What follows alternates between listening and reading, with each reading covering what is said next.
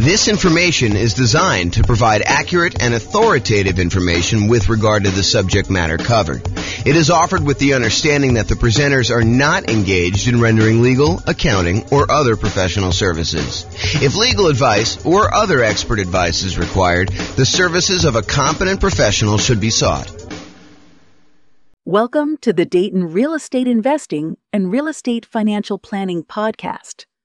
Learn all about investing in real estate in Dayton, Ohio, with a combination of real estate financial planning and modeling with numbers specific to Dayton, plus syndicated, more generalized recordings of live and pre-recorded real estate investing classes, not all of them specific to Dayton. Be sure to stay tuned after the podcast for a message from our sponsors. Well, good afternoon and welcome, everyone. I am your host, James Orr, and I'm really excited today. Today is going to be a crazy new spreadsheet, new class.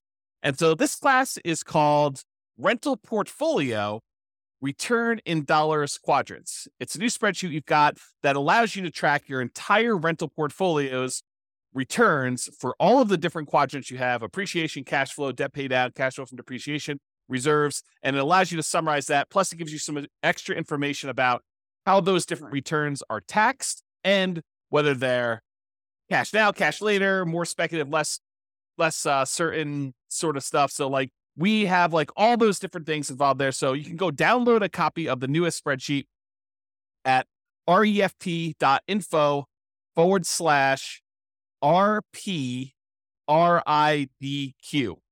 And RPRIDQ stands for Rental Portfolio Return in Dollars Quadrant. RPRIDQ. So refp.info, RIP, not RIP, RPRIDQ. Oh my gosh. I'll put the link in the show notes. There you go. That's what we're going to do. Okay, so as we get started, let me kind of give you some background information to understand like what is happening here and why this spreadsheet is so amazing and why you're going to love it. So the Return in Dollars Quadrant is the trademarked visual representation we have of the different areas of return you get by owning rental property. So this is it on the screen. You've seen this before if you've seen a lot of my stuff, but basically it shows you the 4 different primary areas that you get return when you buy a rental property. The appreciation part of the return, which is the tendency for property values to increase over time. The cash flow portion, which is all of the income you're receiving on the rental property, usually from leases, minus all of the expenses: vacancy, property management, taxes, insurance, mortgage payment, maintenance, all that stuff. We subtract it out from what you're receiving as income, and what you're left over with is your net cash flow after all expenses. And so that's one of the other returns. The third return is debt pay down. If you've got an amortizing mortgage and you're making monthly payments or regular payments on that, then with each payment, a little bit of the loan is paid down and you owe less. The amount you pay down in principal is your return from debt pay down. It's the amount of return you're getting by paying down the loan each particular month, and your equity is increasing by that amount. And then the last one of the 4 primary are the tax benefits, which we typically refer to as depreciation, or in this specific case, we're going to talk about cash flow from depreciation, which is the after-tax benefit you get by owning this particular rental property. And then in the middle, we usually visualize this and show you the total from those 4 areas of return. Now, when we look at that graphic, a lot of times we're like, well, what time period does this cover? And really, it depends. So these can be both forward-looking, as in like we're looking at the returns we're going to get in the next year on a property, or they may be that we're going to look at the returns we're going to get over the lifetime of owning the property. So really, the time periods can be forward-looking, or we can look at this and say, hey, what did I earn in the last year from owning this particular rental property? So it could be backward-looking. The most common that we use is how much will your property appreciate, have cash flow, pay down on the loan, and have tax benefits from owning the property in the form of cash flow from depreciation over the next year. That's the most common version, but we can do any other version you want. We can do over the entire ownership period. We could do the next 11 years as some arbitrary number, or really whatever you want to do. And this is really a, in quotes, pro forma, or the form that this will take, or another fancy way of saying that, another like more common way of saying that is we're guessing what the return is going to be in the next year. Like when we buy a property, do we know what the property will appreciate in the next year? Absolutely not. A lot of times we're guessing as to what that will be. Do we know how much the property will cash flow next year? Well, when we know the lease amount, a lot of times we know the expenses that are fixed on the property, like taxes and insurance and, things like that. But do we really know what the maintenance is going to be on the property? No, we can set aside a fund for maintenance. Do we really know what the property management is going to be on that property? No, we can guess if it's in steady state and the property is kind of just humming along and no real big issues. But there can be unusual things that happen in a property, different maintenance, different vacancy, different property management fees. In fact, there could be other like HOA things, like special assessments and stuff like that. So yeah, we're always guessing, even with like things like cash flow. What about debt pay down? Yeah, in most cases, unless you're making extra payments on the loan, your debt pay down is going to be relatively static. And also your cash flow from depreciation is going to be known because in most cases, unless you're accelerating that or it's ending, we know what it's going to be because you bought the property and you know what it is once you set up the depreciation schedule. So a lot of those things are going to be fixed, but for the most part, those are going to be guesses as to what's going to happen in the future. And we call that pro forma, the form that it will take. And really, it's a fancy way of saying we're guessing as to what the returns are going to be doing that. Now, when you're looking backwards, we know, right? You look backwards and you say, okay, over the last year, exactly how much did this property appreciate? At the beginning, January 1st of the previous year, what was it worth? And then January 1st of this year, what is it worth? And we can look at that exact thing. We can look at exactly how much cash flow we have by looking at what we collected and what all of our real expenses were on the property. We can look at exactly how much we paid down in the loan by looking at the mortgage balance on one date and looking at the mortgage balance a year later on the next date. So we can do those and be very accurate with it, looking backwards, but it's hard to do in the forward, kind of like looking forward into the future. Now, there's a variation of the return in dollars quadrant. There's the normal one where we talk about appreciation, cash flow, debt pay down, tax benefits, and then the total amount in the middle. But if you're really thinking about investing in rental properties, it would be very prudent for you to invest with reserves. Another way of saying this, and I don't usually use strong language like this, and I don't usually get all up in your face and stuff like that, but I'm going to use some very strong language here and be very deliberate about this. You would be stupid to invest in real estate without setting aside adequate reserves. And I feel that strongly about it because you really do need to have reserves for the unexpected things that come up. So if you're like investing in this stuff and you are not taking into account reserves, you're probably doing it wrong. And so if you're just looking at your return from appreciation and cash flow, debt pay down, tax benefits, and you're trying to calculate what your return is on, like, let's say a certain amount that you have invested or the amount of equity you have in your property, and you're ignoring the fact that you need to have 6 months of reserves or 12 months of reserves or 24 months of reserves or whatever you set aside for reserves, if you're not taking into account that extra amount for reserves, you're probably not analyzing your deals correctly. This is sort of like the white lie that we tell when we go to cocktail parties. We say, my investment property is doing amazing.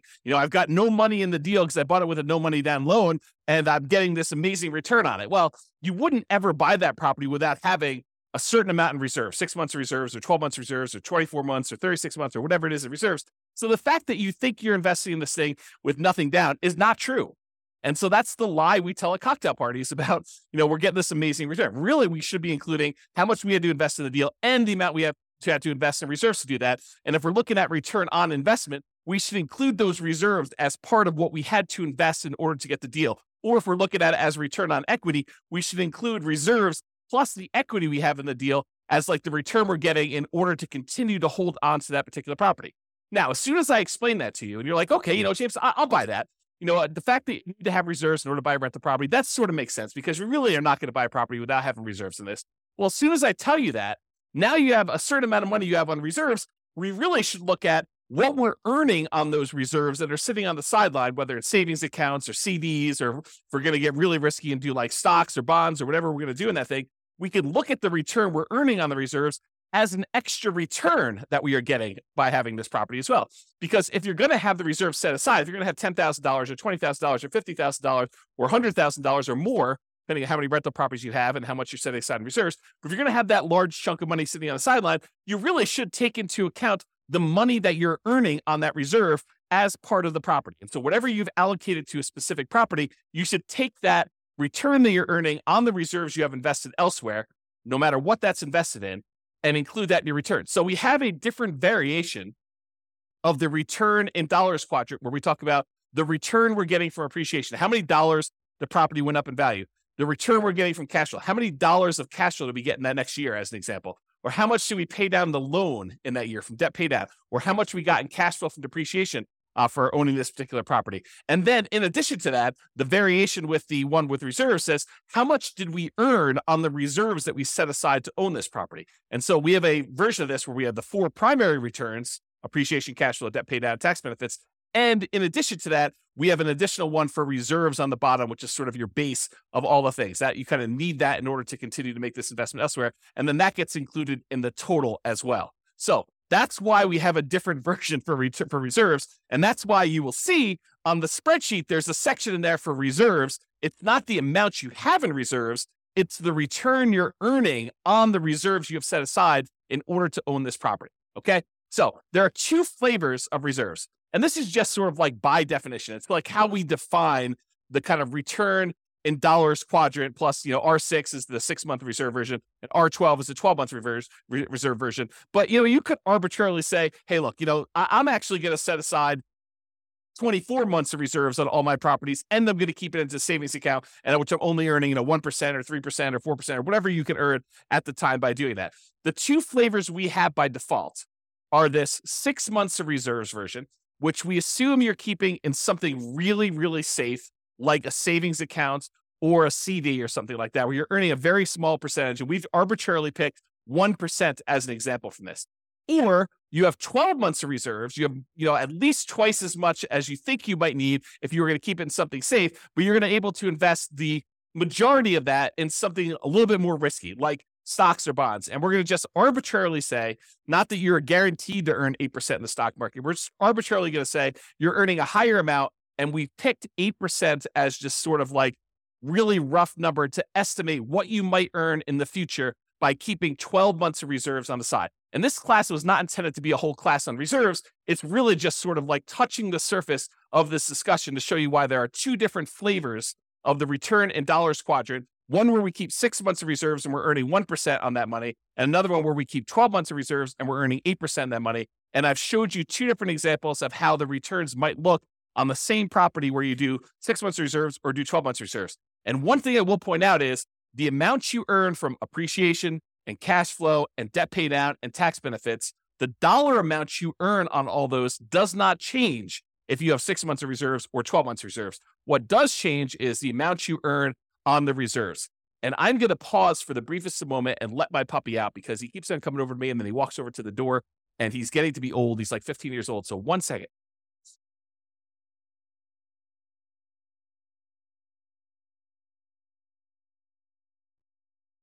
Okay, I'm back.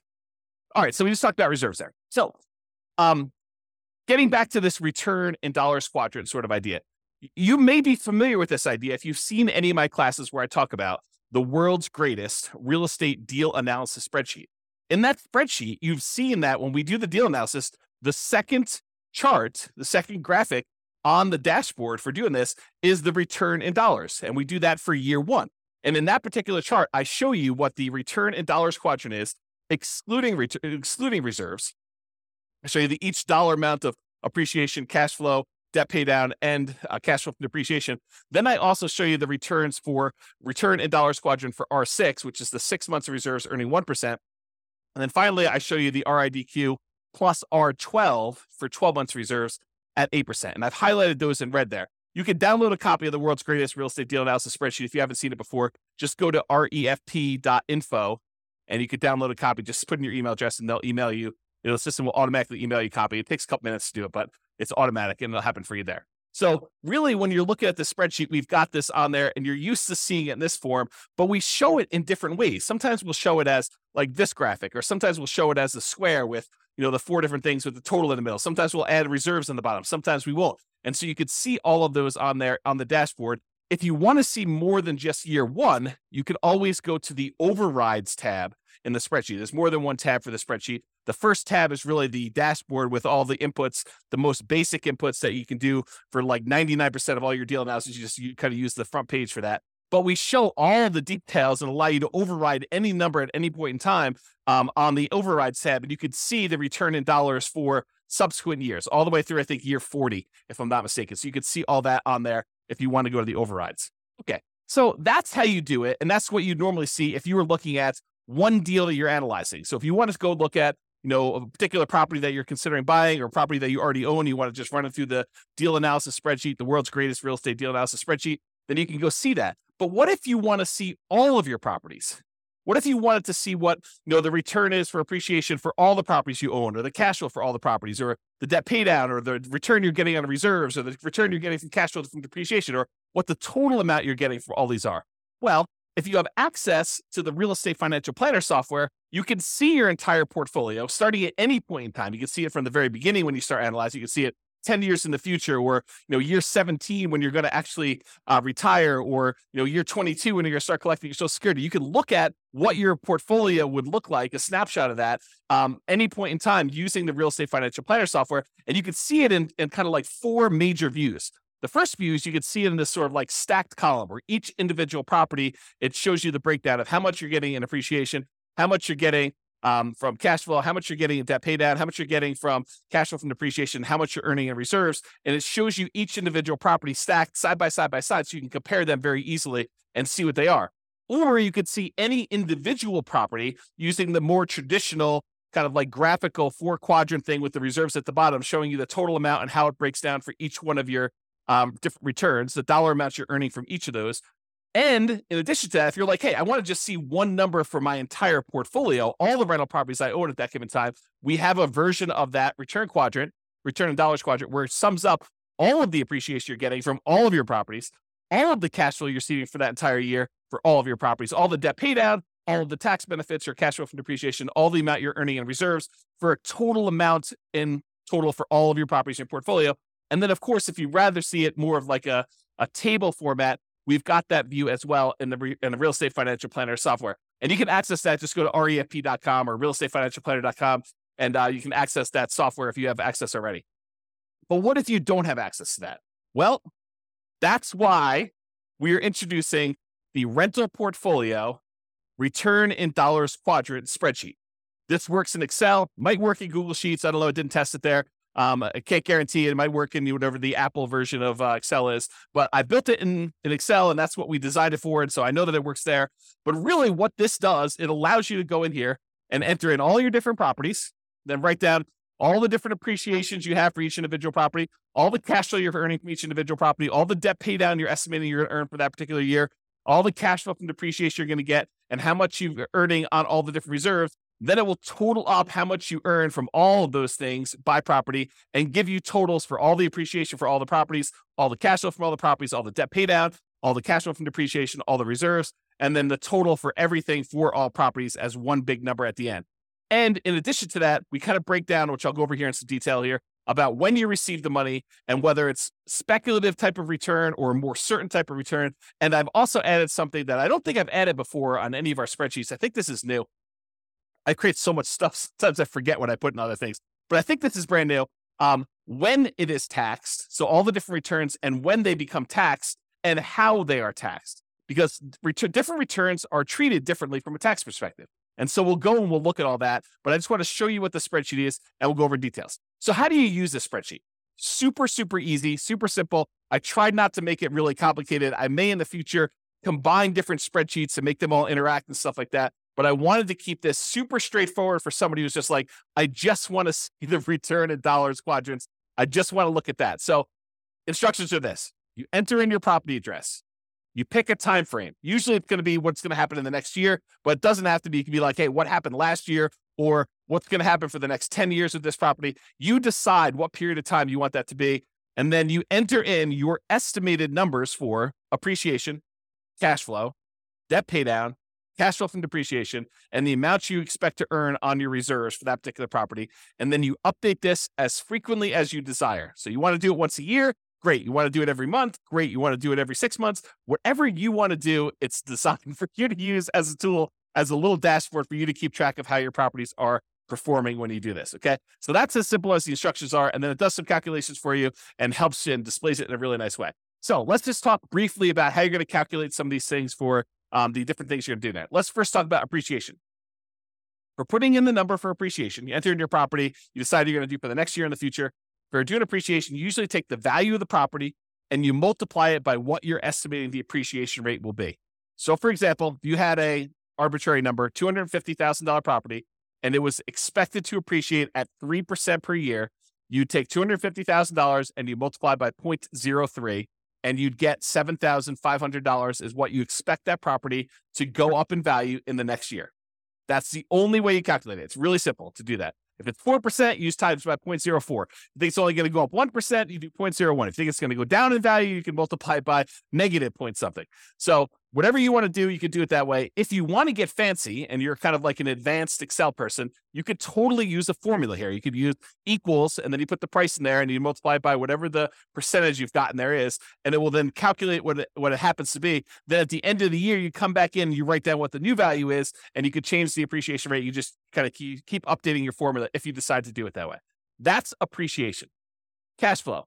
What we usually do for cash flow is you take the estimated cash flow after calculating all your expenses, like, vacancy, property taxes and insurance, property management, any utilities that you're paying as the landlord. You don't include tenant paid utilities, any maintenance on the property, and your mortgage payments if you've got any of those.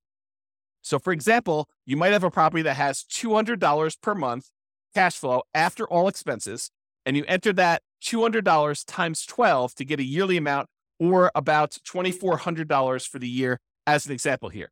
If you don't know how to calculate this, don't stress. Just use the world's greatest real estate deal analysis spreadsheet. Just go download at rafp.info, and you can go ahead and do that, analyze your deal, and it will tell you what the cash flow is. It's the first graphic on there that you can go and just put in the cash flow for that, and then multiply by 12 in order to figure out what it is there. So you don't have to worry about calculating this manually. Just use the world's greatest real estate deal analysis spreadsheet, because it does all those calculations for you, and then just enter in the numbers that you've got there.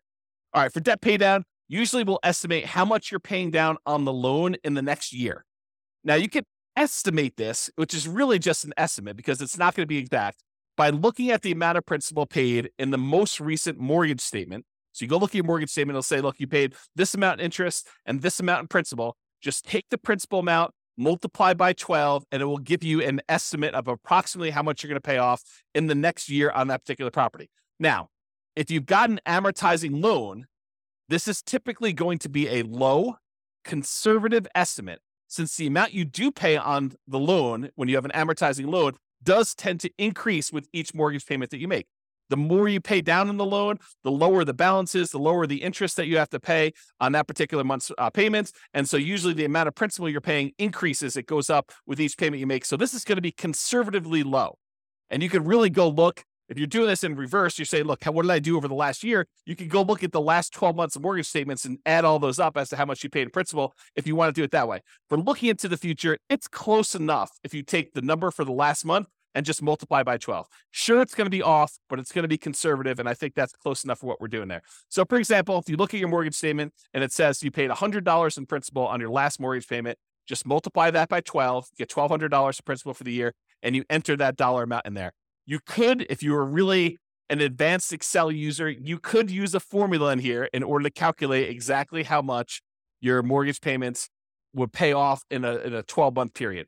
There is a formula for doing that. I'll just give you that hint, but you need to be an advanced Excel user to want to go in there and actually set up the formula to do that calculation for you. I will tell you, I personally don't think it's worth the effort because these are all going to be estimates anyway.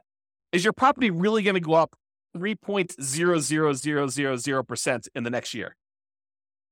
The chance is almost zero that it will go up exactly 3.00000%. It's going to go up a little bit more than 3%. It's going to go up a little bit less than 3%. Might even go down a little bit depending on what the market conditions are doing. So we're guesstimating. We're estimating what this might be in the future anyway. So it doesn't matter if we're like accurate to the seventh decimal place when we're trying to figure out how much you're getting in debt pay down. And yes, it is going to be conservatively low, but this just gives you a rough idea of approximately how much you're getting on a property when you do this. Okay. All right. The next one is cash flow from depreciation. You can usually find this number on your tax return, or you can estimate it based on how much you paid for the property. This is not intended for me to be like a whole class and how to go calculate cash flow from depreciation. If you don't know how to calculate it, really simple solution. Just go use the world's greatest real estate deal analysis spreadsheet.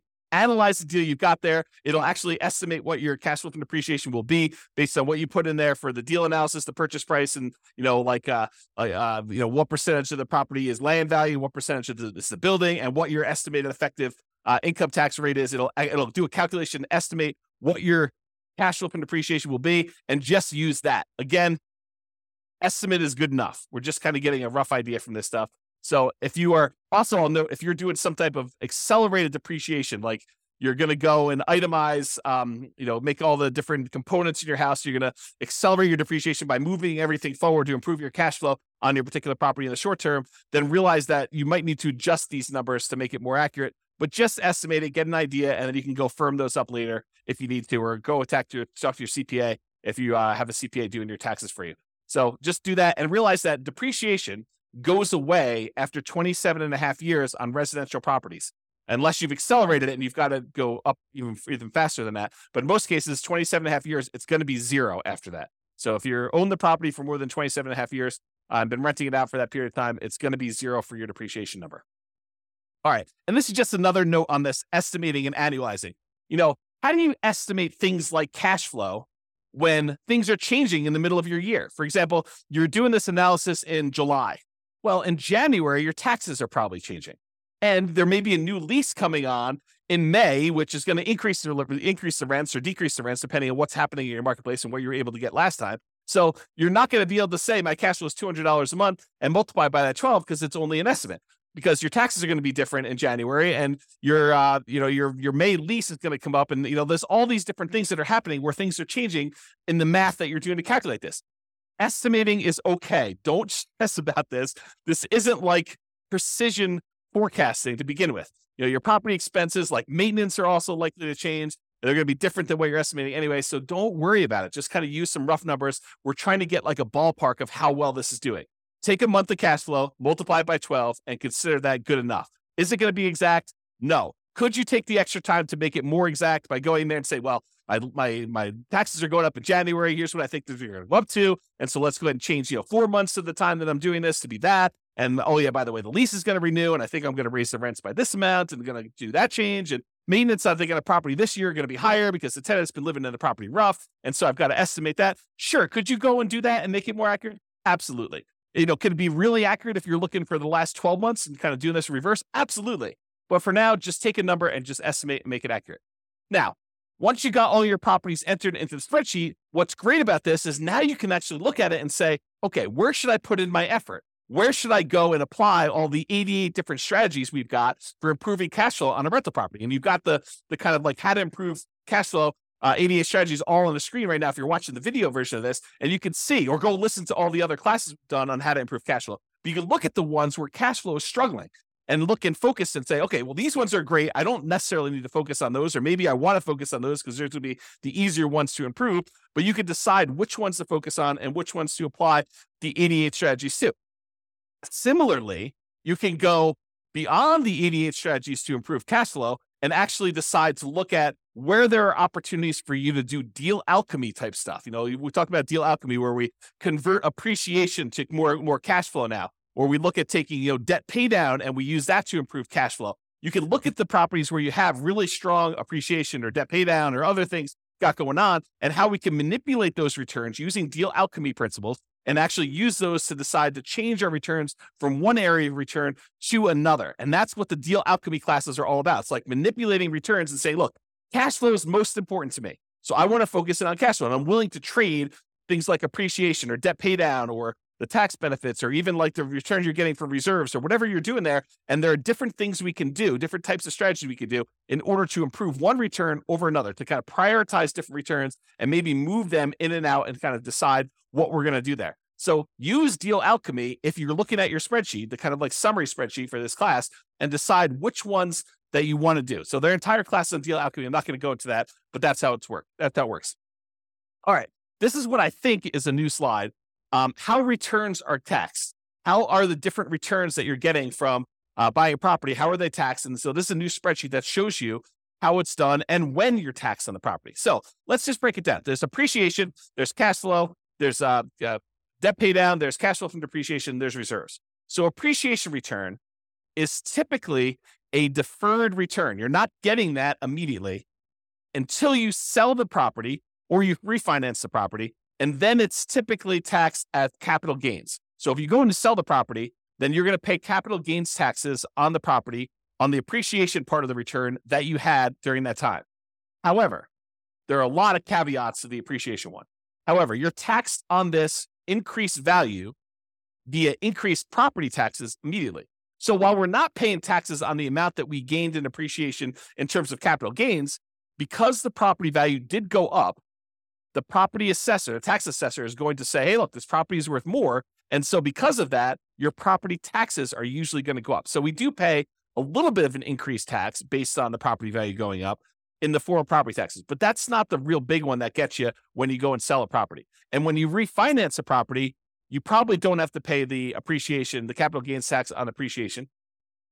But if you actually go and sell the property, you will, unless you may be able to defer the property taxes, the taxes, the capital gains taxes on the property when you go and sell it by doing a 1031 tax deferred exchange.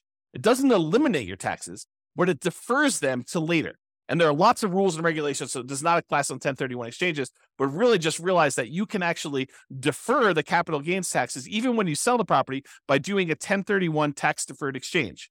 And not only that, but in addition to that, sometimes you can completely eliminate the capital gains taxes due on the property going up in value when you die and you have a reset basis for your heirs.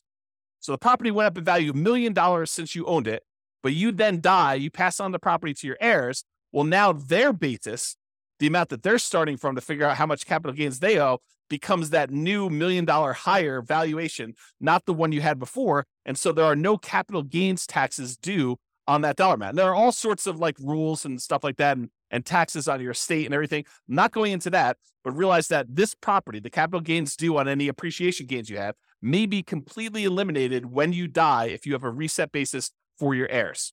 Not that that's a good solution for getting rid of the taxes on a particular property. And if you happen to sell the property in less than a year, the appreciation is typically taxed as ordinary income instead of that long-term capital gains that we've been talking about. So there's a lot of like asterisks associated with the appreciation return, but that's the overall idea. It's deferred taxation, and it's typically taxed as capital gains with a lot of like asterisk caveats to those things in there. Let's talk about cash flow now. Cash flow, after all your expenses, is typically taxed as ordinary income in the year that you earn it. So the year that you get that cash flow on the property, you're typically paying taxes on it, and it is typically taxed at an ordinary income tax rate. Debt paydown is typically taxed as an ordinary income in the year that you earned it. So the amount that you pay down that loan, that amount is usually taxed. Okay.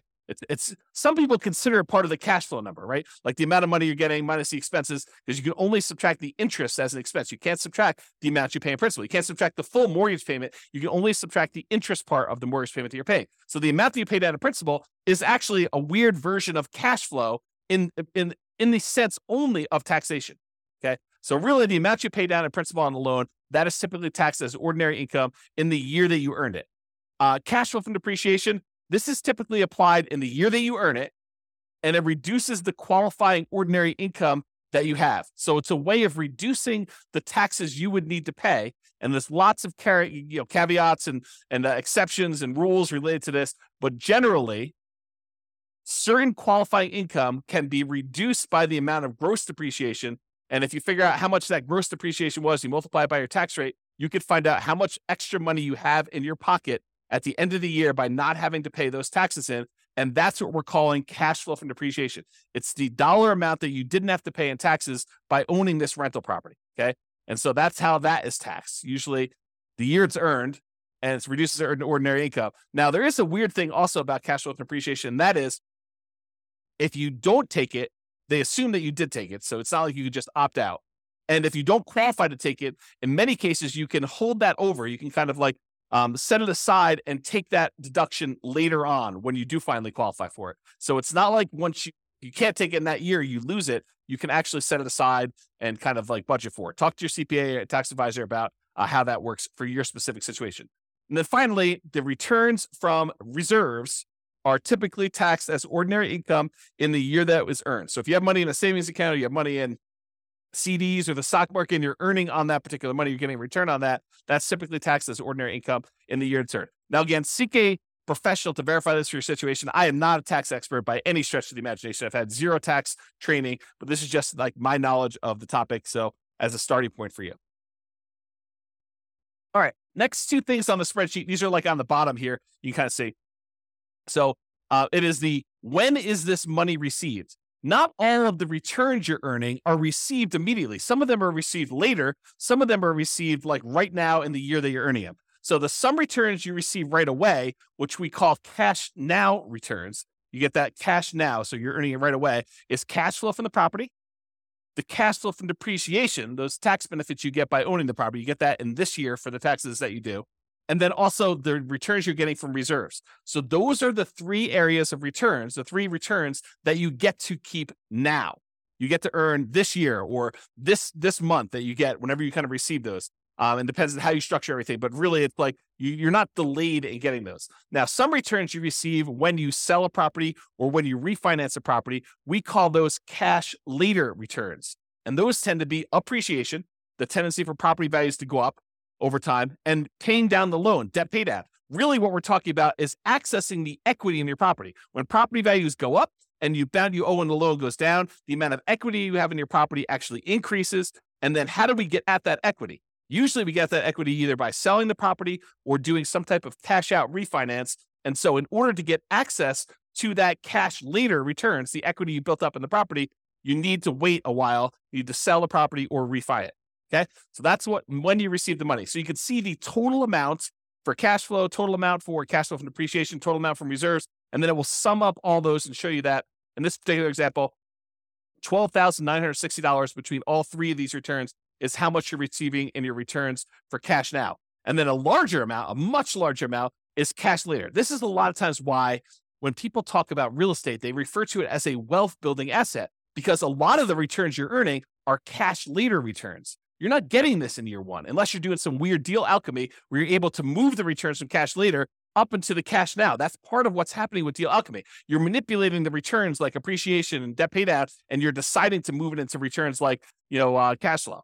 And that's how it's think about manipulating it. We're moving it from cash later to cash now. And it's not always a one-to-one trade, as I talk about a lot in deal alchemy. Okay. So you get the idea about when you receive the money. Speculative or certain. So some returns are more speculative, uncertain. They're more market dependent in nature. We don't know really what's going to happen. For example, do we know how much a property is going to go up in value in year one? Absolutely not. It's purely a guess. We think it's going to be 3%, could be 24%, could be negative 24%. We really don't know. We have a tendency to think that over a very long period of time, real estate tends to appreciate about 3% a year nationwide. Lots of different exceptions to that, lots of different market conditions happening. And so really, the appreciation return is very speculative or uncertain in nature. We really don't know what's going to happen. And to a similar degree, cash flow is also more speculative and less certain. A lot of people think, I've got a fixed lease. I'm definitely going to get at least $200 a month on this particular property. And that's a pretty certain thing. Oh, no.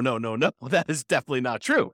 I mean, you could have a tenant who, stops paying on your mortgage, then you're not getting $200 a month, or stops paying on their lease rather, and you're not getting that amount of money. Or, there's a lot of maintenance on the property. You need a new roof and that's $10,000. And you thought you were going to get $200 a month. Well, now you're negative $7,500 for the year when you really think about that. So no, cash flow is not that certain. It is definitely more speculative. And who knows how much rents will go up in the future. They might go up 3% next year. They might go up 5%. They might go up negative 5%. They might go up negative 10%. We really don't know. It's a lot of market dependency there. There's a lot of market speculation and risk and uncertainty. There's a lot of variation in what we're going to see. That's another way of describing this is like how much variation are we likely to see in these things? Similarly with reserves. Sure, you could go and invest your reserves in like a CD where you get a guaranteed 1% return on your money by having the CD. And in that case, I could probably make an argument to even move this from more speculative, less certain to less speculative and more certain in terms of reserves. But if you're taking this money and you're investing in something like bonds or to a greater degree the stock market or crypto or anything crazy like that, where you're going to actually get a much wider variance of different returns you might get, it is definitely more speculative and less certain the return you're getting there. So the returns that we think of as more speculative in nature, market dependent and uncertain are appreciation, cash flow, and depending on what you're investing in with your reserves, the reserves. Okay. And then we add up those three and we show you the total amount of the more speculative, less certain returns you're earning are $80,781 is like based on the spreadsheet with the example numbers, which you should just write over and replace. I put sample numbers in there so you can see how it works, but the idea is just overwrite them with your own stuff. Now, some returns are less speculative. They are more certain, and they're closer to being, in quotes, guaranteed. Not anything in life is guaranteed, but these are they're more closer to guaranteed than the other returns we've talked about so far. So, for example, debt pay down. The amount you pay down on a loan is contractually determined. So when you get your mortgage on a property, you're agreeing to pay, 360 payments over this time period of this amount. And then you can go look at, well, in payment number 1, this amount of principal is being paid off in payment number 1. If I make the payment in payment number 2 on time, then this amount is being paid off in payment number 3. And so it's pretty much locked in as to what you're going to get. It doesn't matter if property values go up or property values go down or rents go up or rents go down. If you make that mortgage payment as agreed, you're going to get this return from debt pay down. It doesn't matter what the market is doing. It's contractually agreed to between you and the lender as to the amount you're getting from debt pay down. Can you choose to pay more? Sure. Can you choose to not make your mortgage payment and then you're not actually making a thing and you're not going to get that return? Absolutely. So it's not guaranteed and like it's guaranteed. It's like if you're making payments as agreed, you're very likely to get that particular return from debt pay down because it's a contract between you and the lender with certain terms as to how that's all going to work. The next one is cash flow from depreciation. This is based on tax law. So if you buy a property and the value of the land is subtracted out, and you just have the value of the building and you divide by 27 and a half years, that is the dollar amount of gross depreciation you are likely to get by owning that particular rental property. It doesn't matter if the market is up, doesn't matter if the market is down, unless they change the tax law and it is retroactive so that it changes like things you had in place from before, you are getting this return from cash flow from depreciation. So that is why it's less speculative and more certain. And we already talked about this example, but if you're investing your reserves in something, it can move from being more speculative, less certain, like if you're investing in stocks, or it could be less speculative, more certain if you're investing in something with like a fixed, quote, guaranteed rate of return, like a CD. Okay. And so that's why that can move back and forth. All right. So in conclusion, use the rental portfolio return in dollars quadrant spreadsheet to keep track of all the different returns of your portfolio. This will break them out really nice, make it very clear as to where all your returns are coming from. Use it to apply cash flow improving strategies and any deal alchemy principles that you want to do to manipulate and improve different parts of returns or move them back and forth between where they are. Or use it to better understand the tax implications of different parts of returns, understand like when things are taxed and how they are taxed, and decide to do tax planning and understanding like what the implications are, the different types of returns and when you're earning them and when they actually get applied. And then use it to better understand when you receive your returns, whether it's cash now or cash later. And then use it to better understand the speculative, certain nature of different returns. Which ones are really market dependent and are likely to be wide variance, and which ones are more consistent, more solid, and less likely to change over time, like, the debt pay down portion and your cash flow from depreciation as examples there. So that's all I got. Hopefully you like the new spreadsheet. Hopefully you like the new class. Let me know. Go ahead and use it, download it, and we'll go from there. This has been James Orr. Have a great day, everybody. Bye-bye for now. With home prices up, mortgage interest rates up, and rents up, but not quite enough to counteract the higher prices and interest rates, cash flow on rental properties in Dayton is harder than ever. Book a call with the Real Estate Financial Planner to apply our proprietary 88 strategies to improve cash flow on your rentals. See the show notes for a link to schedule your call and improve your cash flow today. If you're a real estate agent, lender, or professional in Dayton that wants to help our real estate investor listeners, consider reaching out to learn about collaboration opportunities with this podcast. We'd love to add more value to our listeners by having you assist our investors buy, sell, and finance their real estate investments. See the show notes to schedule a call to discuss collaboration opportunities.